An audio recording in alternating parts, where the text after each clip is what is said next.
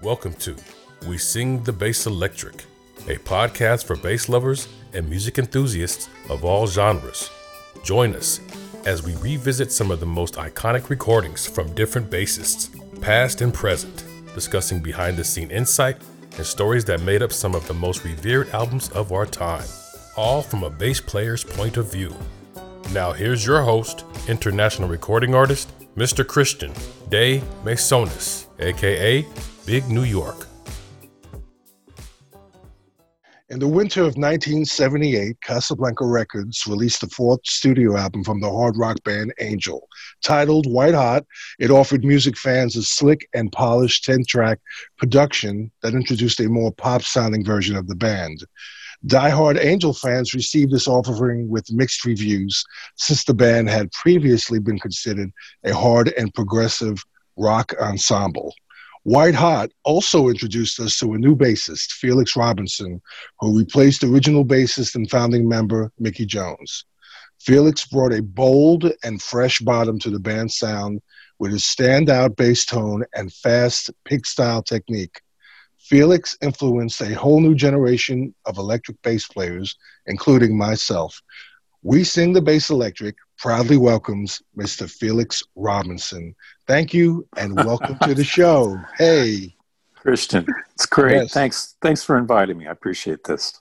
Oh, thank you. Thank you so much. So let's start with the first question I have for you. You've been playing bass for more than 50 years. You started your musical journey in high school. How many instruments do you play? Gosh, 50 years. Thanks a lot for that.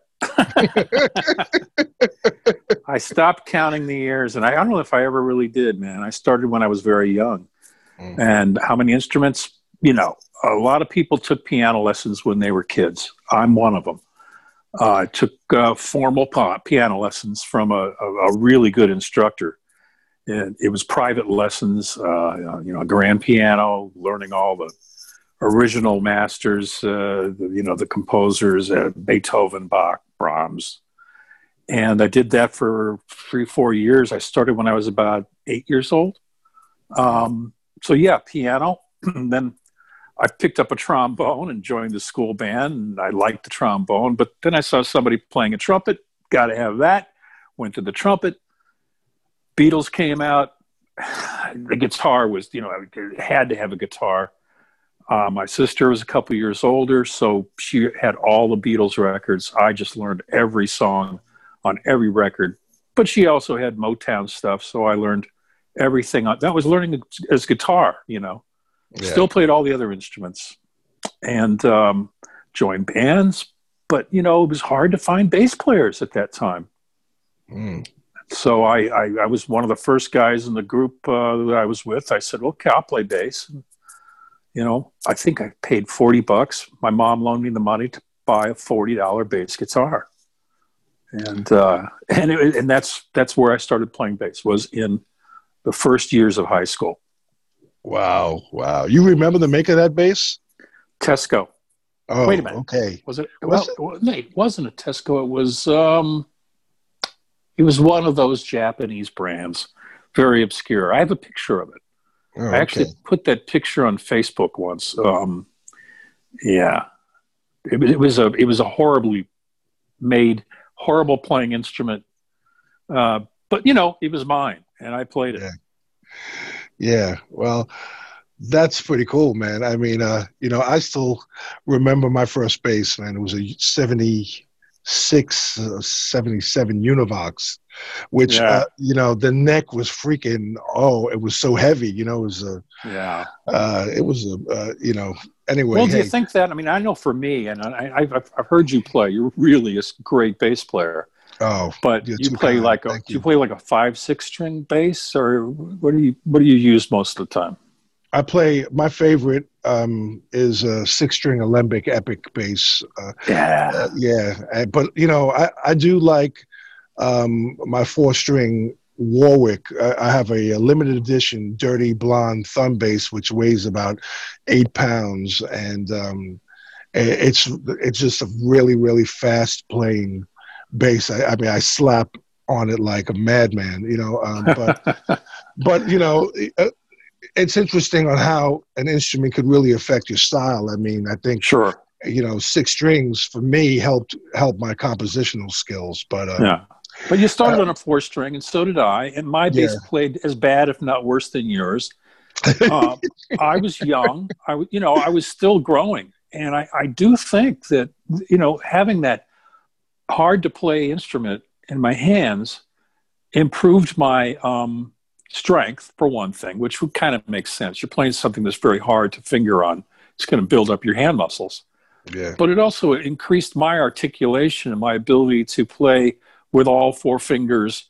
At least that was part of why I think I developed technique early instead of just making sounds on an instrument. I really started playing the instrument, and quickly I got rid of that cheap bass, and I got a Hagstrom, I think it was, which played a lot easier. And then I had a Gibson, and then I got a Fender jazz bass. So I never went into the 5 and 6 string basses. I've definitely played them, not 6 string, well, other than as a 6 string, the Fender, 6 string, which is more like a guitar. It's more like a big baritone guitar.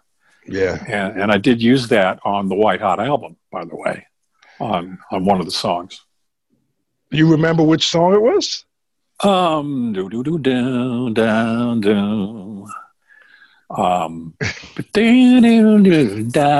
It was one of the tunes that I added an overlay of a strict, a guitar-like pattern, because I had learned how to do that from watching Carol Kay. I hope the people listening to this who are bassists will all remember or know who Carol Kay was.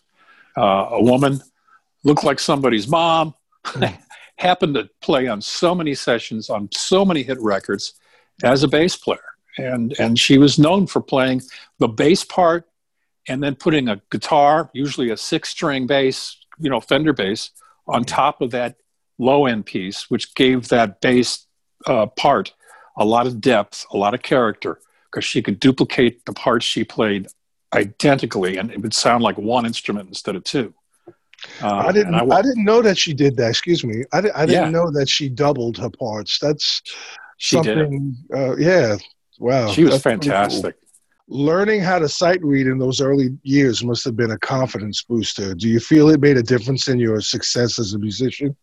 Yes. Well, I did, because, having learned how to play piano and knowing what the bass clef part of every composition would be with my left hand, for me, it helped me to translate then when I started playing bass instrument, even though it was rock and roll and Motown stuff. I mean, I was tuned into where the bass register was and what worked and what didn't, along with the other instruments. Yeah, it helped.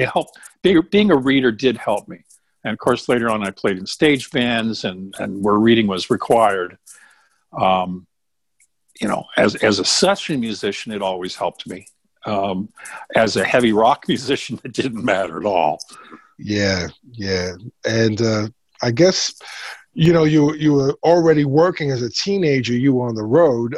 Tell us about that experience. What are some of your first professional gigs?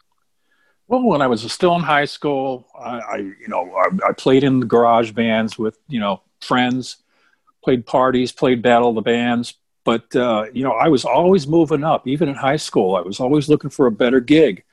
And I found one when I was going into my senior year. And I joined a band that had a record deal. It was a local St. Louis band. And it was managed by a guy that was in the mob. And so I joined that band. And it was all young guys. We had like 10 people in the band. It was a show band.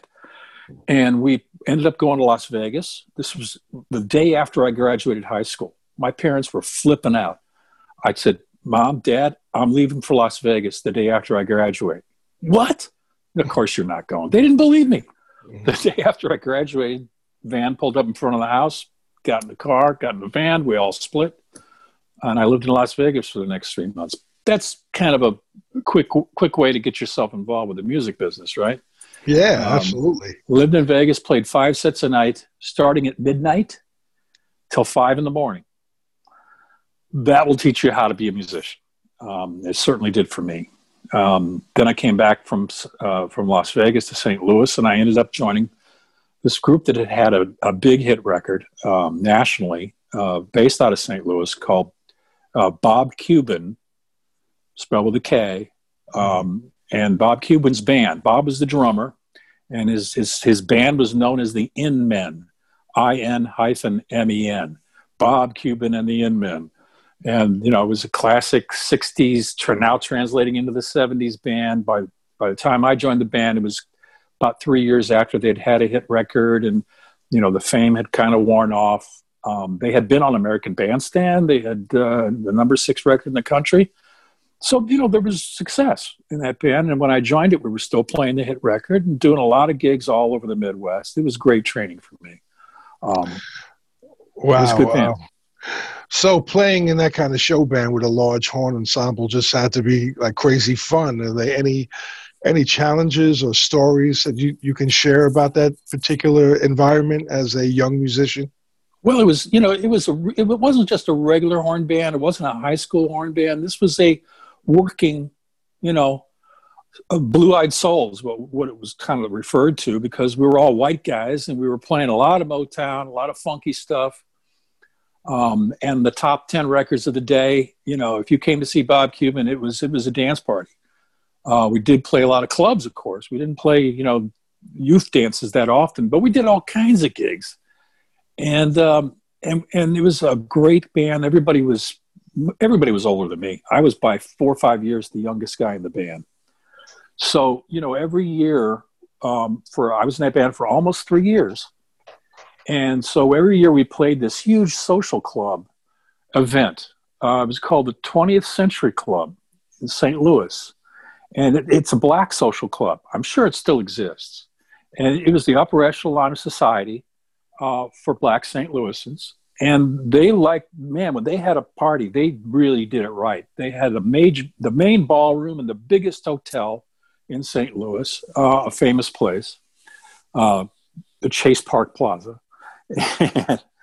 And so, this one year, it was an extravaganza, man. And these people came dressed to the nines, and they had a good time. We were one of 2 bands. It was us on one side of the ballroom, and the other side was Wayne Cochran and the CC Riders. Wow. So, wow. Yeah. Jocko played in that band. Jocko Pastorius. And I met him. Yeah. He blew up his amp at one point during the show. Now, we would trade sets. So we would play a set, dancing, people were dancing, they're having a ball. Then they would take over for the next set, and so the bands, we would take a break about every hour. We would all mingle backstage. I met Jocko. He was like me. He was the youngest guy in the band. And so we started talking. And at some point he came over to me, probably towards the end of the night, third set. He says, man, I blew up the speakers in my amplifier. He played really loud. And I don't remember what kind of amp he had. It was not a good amp, but nobody had good amps back then. Yeah. And I had a custom amp with 3 JBL D140s in it. Wow. At least they were durable. It sounded like crap, but it was a durable amp. So we started dragging my speaker box over to his side. Every time we would stop playing, we were not supposed to have any time. So, we had people helping us. We're humping this. Jocko and I are dragging this speaker cabinet, like carrying it like a coffin. One side of the ballroom to the other. There's people in our way. They're drunk by that point. They're, not pissed off, but they were sort of like, well, what are these 2 white boys doing, dragging this thing across the stage, across the dance floor? Anyway, that was my experience with Jocko, and then there's a kind of a follow-up for him, if you don't mind me adding, which was that when I lived in LA, this is after Angel, when I was doing a lot of session work, and I was invited to be one of the 50 people to sit in on the live recording for Weather Report when he was still with the band, and this was their famous live recorded in the studio album, which was at the Complex in Santa Monica. A beautiful production facility. And so, it was a closed audience. And I saw Jocko at that event because I was invited by his management to be there. and we didn't exactly reminisce about the good old days. He was busy; it was his show, so we just kind of shook hands. But I never became his friend. I never hung out with him that much. But yeah, there's a well-known bass player. He just had a mind that worked so fast, and so whatever he thought of, it was kind of like he was doing it in slow motion, but the rest of us were listening to it, in real time. So, Wow. very, very wonderful player. That's a great analogy. So you brought up the fact of Angel. How did the opportunity come about joining Angel? Okay, so well, I had been in L.A. recording as a session player with Phil Driscoll, who was a really well-known, still is, trumpet, flugelhorn pianist, songwriter, gospel singer. He's gotten very big. So Phil and I recorded at A&M Records. I had lived in LA for 4 or 5 months doing that album. Went back to St. Louis. I was determined to get back to LA. I mean, I didn't want to live in St. Louis anymore. I grew up there. I'd played there. I'd done everything that I had ever wanted to do, playing in the better bands and developing my ability as a bassist. I was in a cover band, a club band at the time. And I got a call from this friend of mine who was he had the largest PA system in the Midwest, Heil Sound. I don't know if anybody listening to this will know who Bob Heil is. He's still around. Good friends with Joe Walsh, by the way. And he did the PA for The Who and the Stones and Hendrix and everybody back in the day. Well, when bands would come through St. Louis, if they needed a PA system and they weren't carrying one, Heil Sound would be the guys you would call. Big PA. So this friend of mine called and says, Felix, I'm doing a show at the Fox Theater tomorrow night. You really should come down here and hear this band. I said, what is it? He said, it's a band called Angel. I said, well, that's a great name, And he said, they are. They're really happening, getting a lot of press. And they're going to break, and it's going to be very cool for them. Problem is, they really need a bass player. You'd be perfect in this band. You should come and hear them. So, I went down to the show, and I stood by the mixing console or behind it and watched the whole gig. I think Stars was opening the show, and then it was Angel. And this is at the Fox Theater, the famous Fox, where they had Chuck Berry's, big anniversary gig with Keith Richards.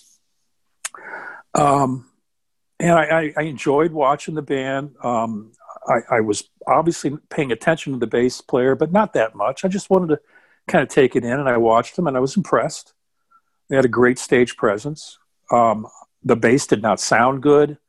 I didn't know if he was a good player, bad player. It didn't matter to me. I was really there to kind of hear the band, see what's going on. Whatever follow-up I could find out about whether they need somebody or not was, not really the point of doing it. So, yeah, I watched Angel play. After the show, I had just bought a 1958 Precision bass from a friend of mine who had a small music store, had called me up and said, Felix, I got this bass. You might want it. I asked him what it was. He said, it's an old Fender bass. So I had gone down to his shop the day before and looked at he opens up the case, and there's a 1958, with a brass pickguard in perfect condition Fender bass. Nowadays, that would be worth $30,000-$40,000. Excuse me, what color was the bass? Sunburst. Oh, okay. Awesome. I ended up selling it to Mickey Jones. So anybody who's an Angel fan that looks at pictures of Mickey playing a 58 Precision, that's the bass that I brought to the show the night that I first heard Angel. It was that quick. I walked in carrying the bass because my friend said, well, maybe, I told him, I said, I got this bass. I just bought it. It's got to be worth more than I paid for it. And I'm put 2 and 2 together. There's a band in town. They probably can afford to buy stuff like this, and I'll make some money. And I did. And they, Mickey loved that bass. I wish I could have gotten it back from him. The road manager for Angel was the manager of this band that I had joined in LA. People all knew each other. Okay, I can't give you all the background. It would take too long. But I ended up being asked to come and rehearse, actually write songs for the White Hot album. And I ended up going to, I think it was Greg's house first. And Frank and Greg and Punky and I sat around creating the songs for White Hot. I could have demanded more writers' credit, but I didn't really think of it that way. I was helping to arrange the songs. I was creating the bass parts. Songs were coming together. That became the White Hot album. And in the interim, during that period of helping them write songs, it kind of became apparent that they needed to make a change. They offered me that job, and it was really becoming a partner in the band. It wasn't a job. So yeah, that's how I got my way into the band Angel. Wow, it's very, very cool story. So, learning some of Mickey's bass lines, I really think that, you gave it kind of your own spin on things. I mean, you had definitely a funkier, edgier approach. And one of my favorites is the song White Lightning, especially your interpretation of it on Live Without a Net. Tell us a little bit about, that particular style of yours. It's kind of unique, kind of funky. Well, we did two studio albums that had nothing to do with the prior format of Angel. So that was all new music, right? But when we went on tour, obviously we had to play all of the tunes that Angel had recorded up to that point, which included songs from the first three records that Mickey had been the bassist on. So what was I doing when I got on stage as I'm touring with the band and with those prior pre-existing bass parts that, sort of were really basic. And I am I'm an aggressive bass player. I'm not going to say more or less. I'm a very aggressive musician when it comes to playing bass. And here I am in a band with a drummer at that point, Barry Brandt, fast, powerful, and Barry had never worked with a bassist that was able to match him in that intensity. So I really was driving him into the dirt. And during rehearsals for the tours, I was just banging into that, taking every bit of his energy and pushing it past where it could go. I mean, we were just having a ball. So what did I do with those old tunes? You asked me about White Lightning. If people are familiar with that song, I funked it up, man. I used my thumb. I wasn't all pick. Certain tunes that I did play with Angel, I used my fingers, especially in the studio. On stage, I needed to use a pick to match the intensity of the guitar sound. And that's one thing for bassists to understand is that, you've got to be in the landscape here. If you're in a band and there's one guitarist or even two, and, and it's a loud performing band, a bass can get buried in that. It can turn into a tubby low end that just kind of like, hopefully has some impact with the sound from the kick drum. But anybody that's been to shows and listened to the bass, pre-show where they're doing sound check and it just sounds like bah, bah. Yeah. I hate that sound, and I always did. So when I joined Angel, I got stacks of Ampeg amps, and man, I was biting edge in terms of my tone to match up with the guitar sound and get in there and really, get some crunch going. So, White Lightning is a good example of that. Everything on the live album is I hope, an example of that.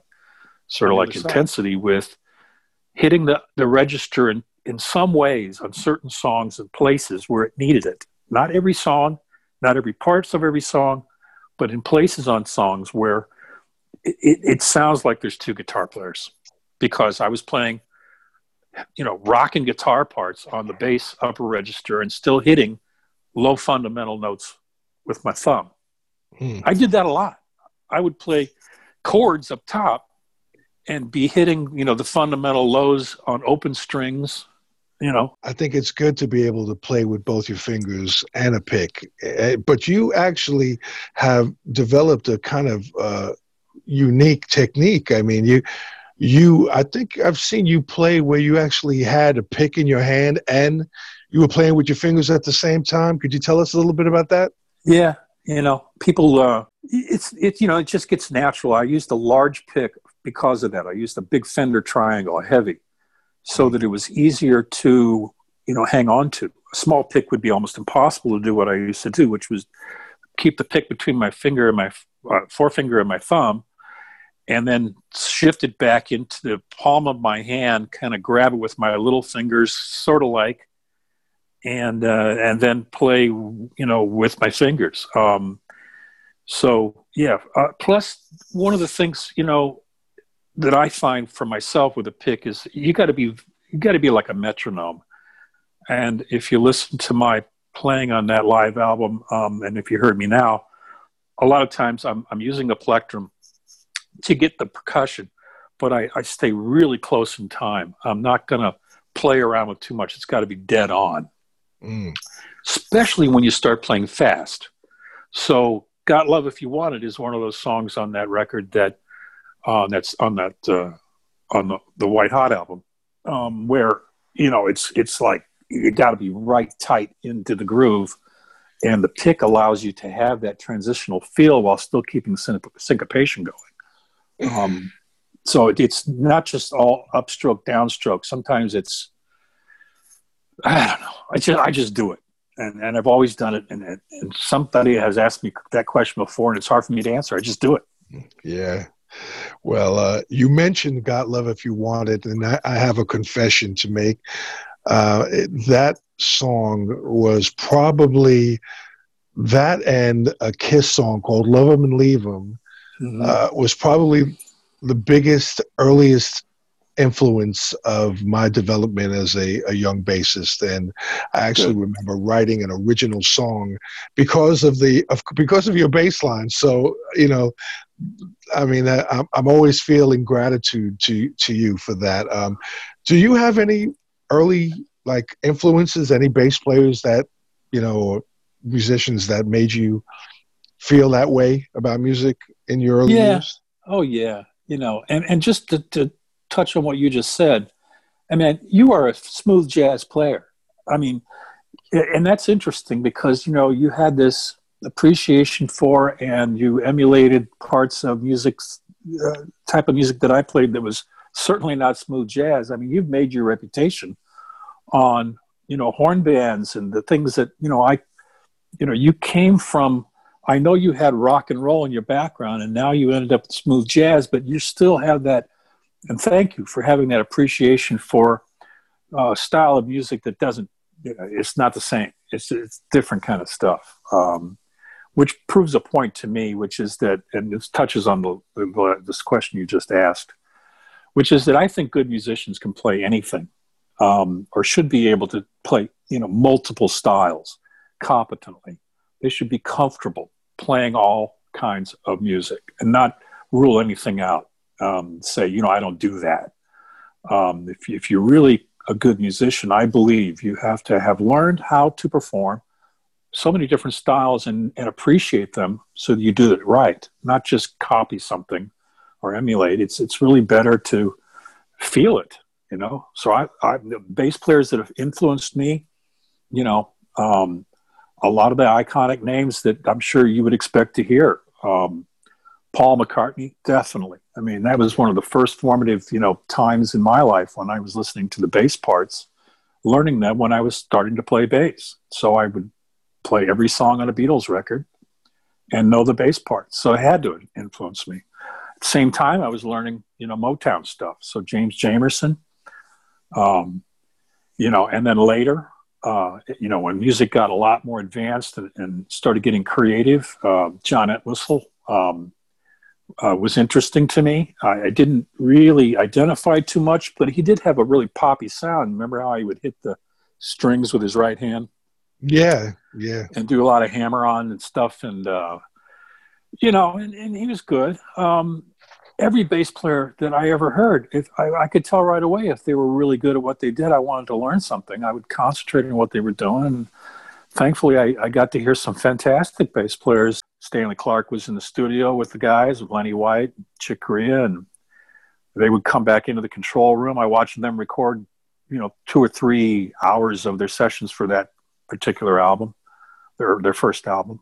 And watching him perform that close, that intimately, hearing him talk about his tone when he came into the control room, I was kind of just, sitting in the back watching this, the magical stuff happen.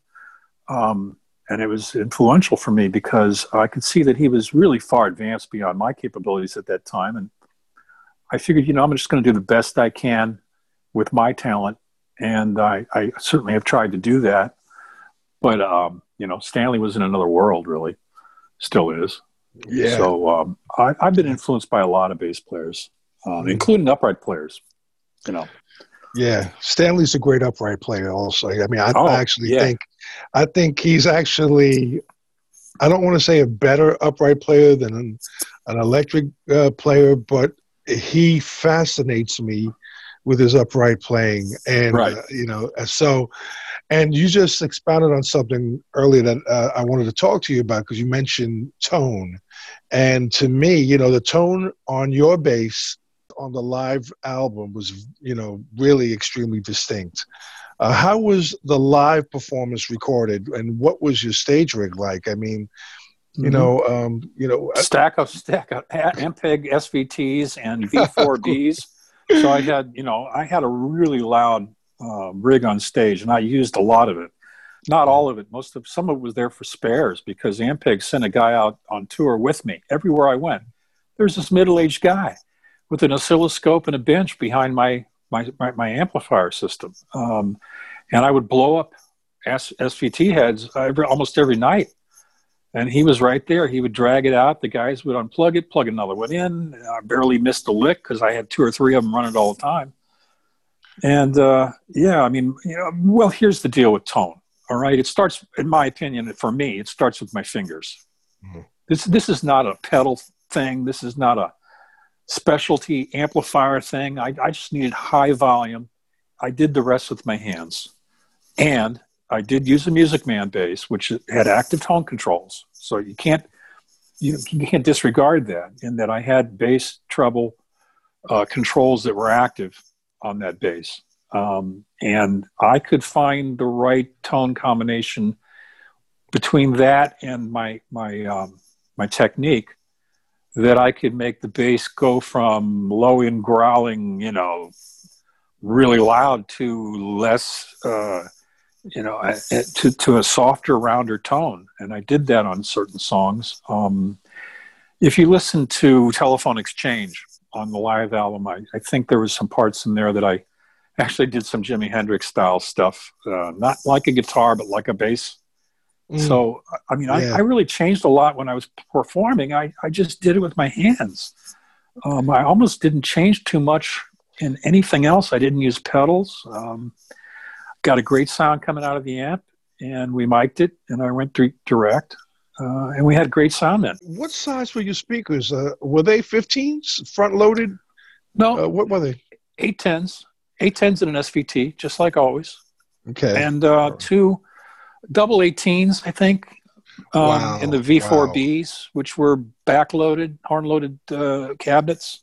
Wow, that explains a lot. You had all that bottom frequency with the top end, and it's still, right. you came out with really little distortion, man. I mean, it was. Well, I started doing that long before Angel, by the way, and I'll take you back to when I was with Phil Driscoll's band, and we played in some pretty big, locations. And this is before we had PA systems that were big enough to carry the bass guitar as a DI. So here's what I carried for that band. I had a V4B Ampeg amp with a big folded horn enclosure, and I had a Sun Coliseum.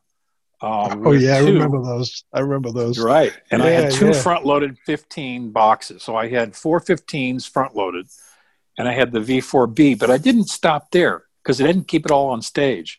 I would take the V4B, move it off stage, depending on the room, face it at a corner of the room.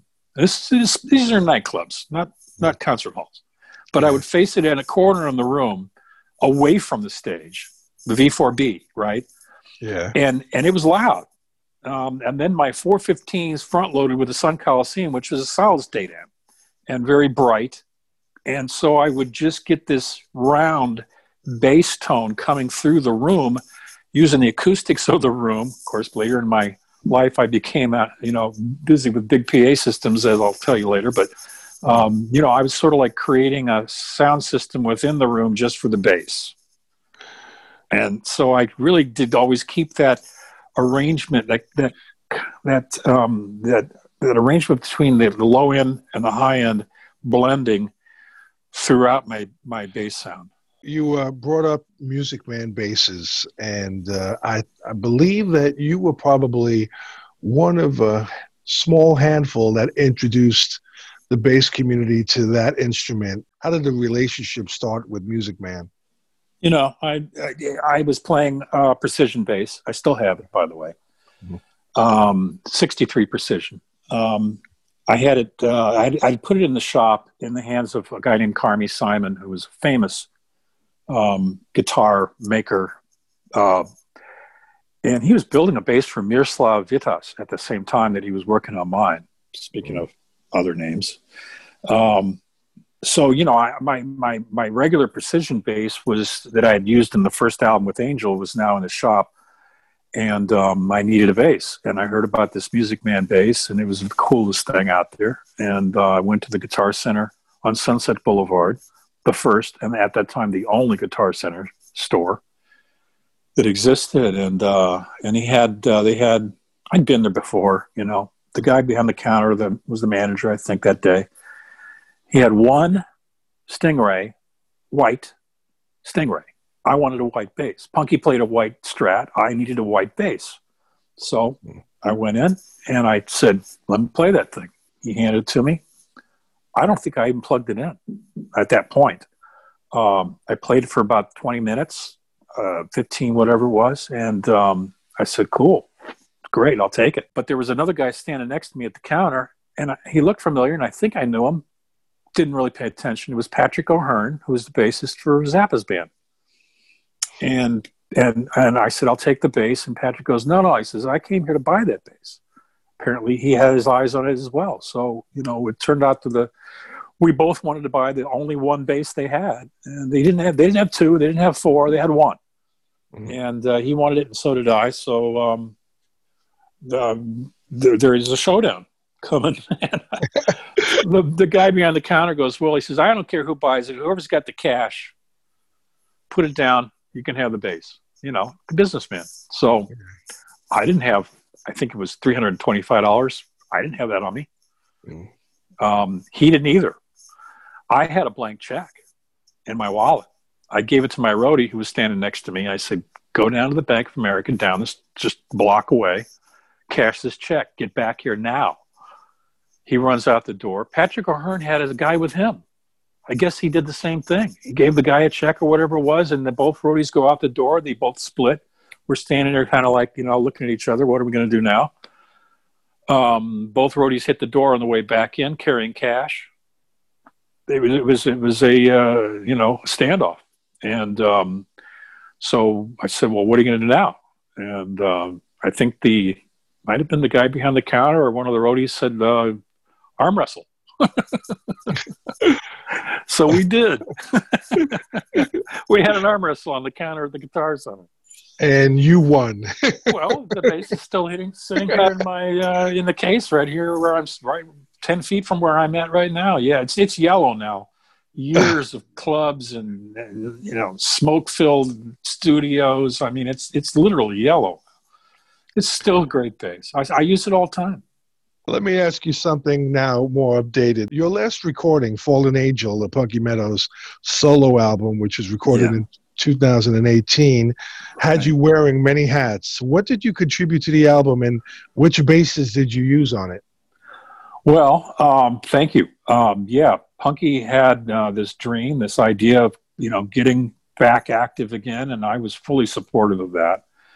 There wasn't really a plan to start a band exactly at that point. We were just making a record. And, so it turned out to be, you know, a band, and I did play with them after he got it together finally. But at the time that we made the record, there was no band existing. It was just good musicians coming in to make a record with Punky, which is, you know, was a lot of fun.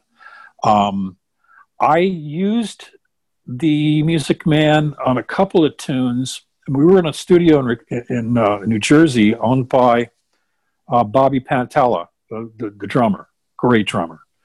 And every time I would plug the Music Man bass in, he'd go, you know what, I can hear some noise. I mean, it's an active bass. And so back and forth, trying different things, and it's just the basses. First of all, the first Music Man basses were the first generation of the op amp, active basses. They make noise. They're noisy. Yeah. If you have the right equipment, of course, you can hear that stuff.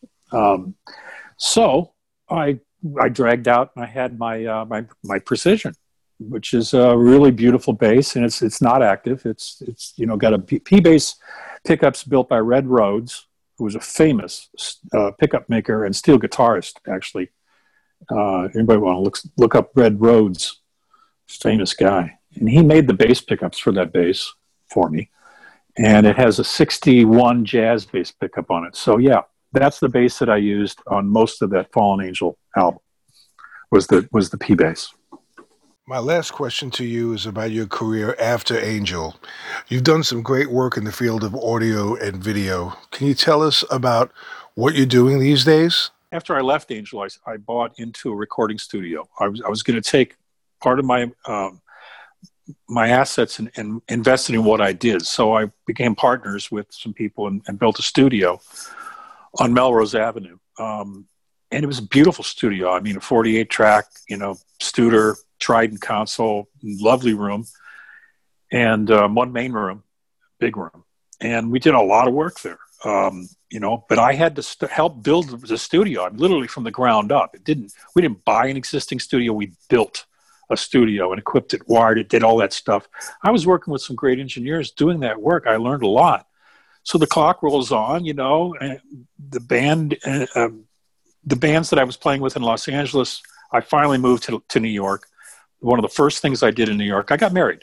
I moved to New York, got married, started a family. One of the first businesses I went into was building recording studios in New York. I did a couple of big rooms with people from the Hit Factory here. Mm. And I continued to learn more and more about discrete path audio and correct acoustics and how to achieve really good sound, admittedly in a recording studio environment. But, that was probably the best place to learn about electronics. And I carried it forward into a career that eventually turned into some really great positions in some terrific companies. I ended up working with the largest audiovisual integrator in the United States for 18 years. And I was vice president there. And, we did, a lot of places, a lot of important installations. I could go on and on with that. All of that stuff, a lot of that stuff's on Google. Anyway, so, I stopped working with that company. I felt like I should retire. I didn't need to work anymore. I got to a point where I felt that I should really just concentrate on my health, concentrate on, my daughter, and enjoy life. And that was about 3-4 years ago. I had a health emergency that I got straightened out, but, it taught me that I needed to spend more time, just doing good things. And, but I ended up getting an opportunity to go to work for Clair Brothers, which is a world famous touring sound production company. And I'm working with them now, starting a integrated systems, which means installed sound and video division. So in addition to doing the big tours, which are right now kind of dormant because of the virus pandemic, but it will start up again, Clair is going to have this super integration capability worldwide because they have offices all over the world, and I'm part of that team. That's what I'm doing, man. Check that out. And I'm continuing to play. I keep playing. Still looking for a gig. You know what, man? That's why it's great to talk with you, man, because, just the fact that you had music in your life, you're continuing it, you're still making it, and you're still involved in the evolution of it. I mean, you've been a great guest, Felix, and I think the bass community really has a lot to learn from your wisdom and your years. So you're very kind. Thank you, Christian. It's nice to talk about the instruments and the performing on the instrument part of what I've done. Usually people just want to talk about certain bands, Angel or White Lion, band that I was in for the first album that they did. That didn't end well. Another story. But that's all behind us now. So I know. thank you for having a program. I know you're going to do very well with this. You're going to have a lot of great bassists, a lot of great musicians on your program. You're a great musician. It's a perfect, natural thing. You should be doing this. And thank you for inviting me. I thank you for your time, man. And we'll keep in touch, and we'll revisit someday in the future, man. And maybe we'll have you back on. Good enough. Be well. All right. God bless you, man. Take care. Take care. Same to you. Bye-bye. Bye-bye. Bye-bye.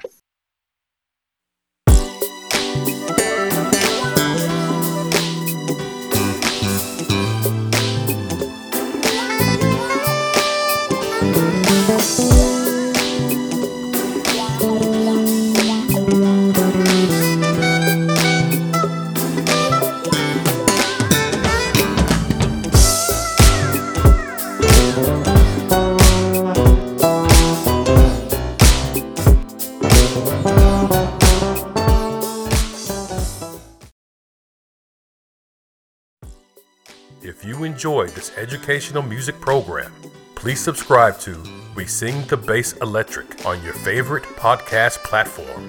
We would love your feedback. Email us at WeSingTheBassElectric@gmail.com.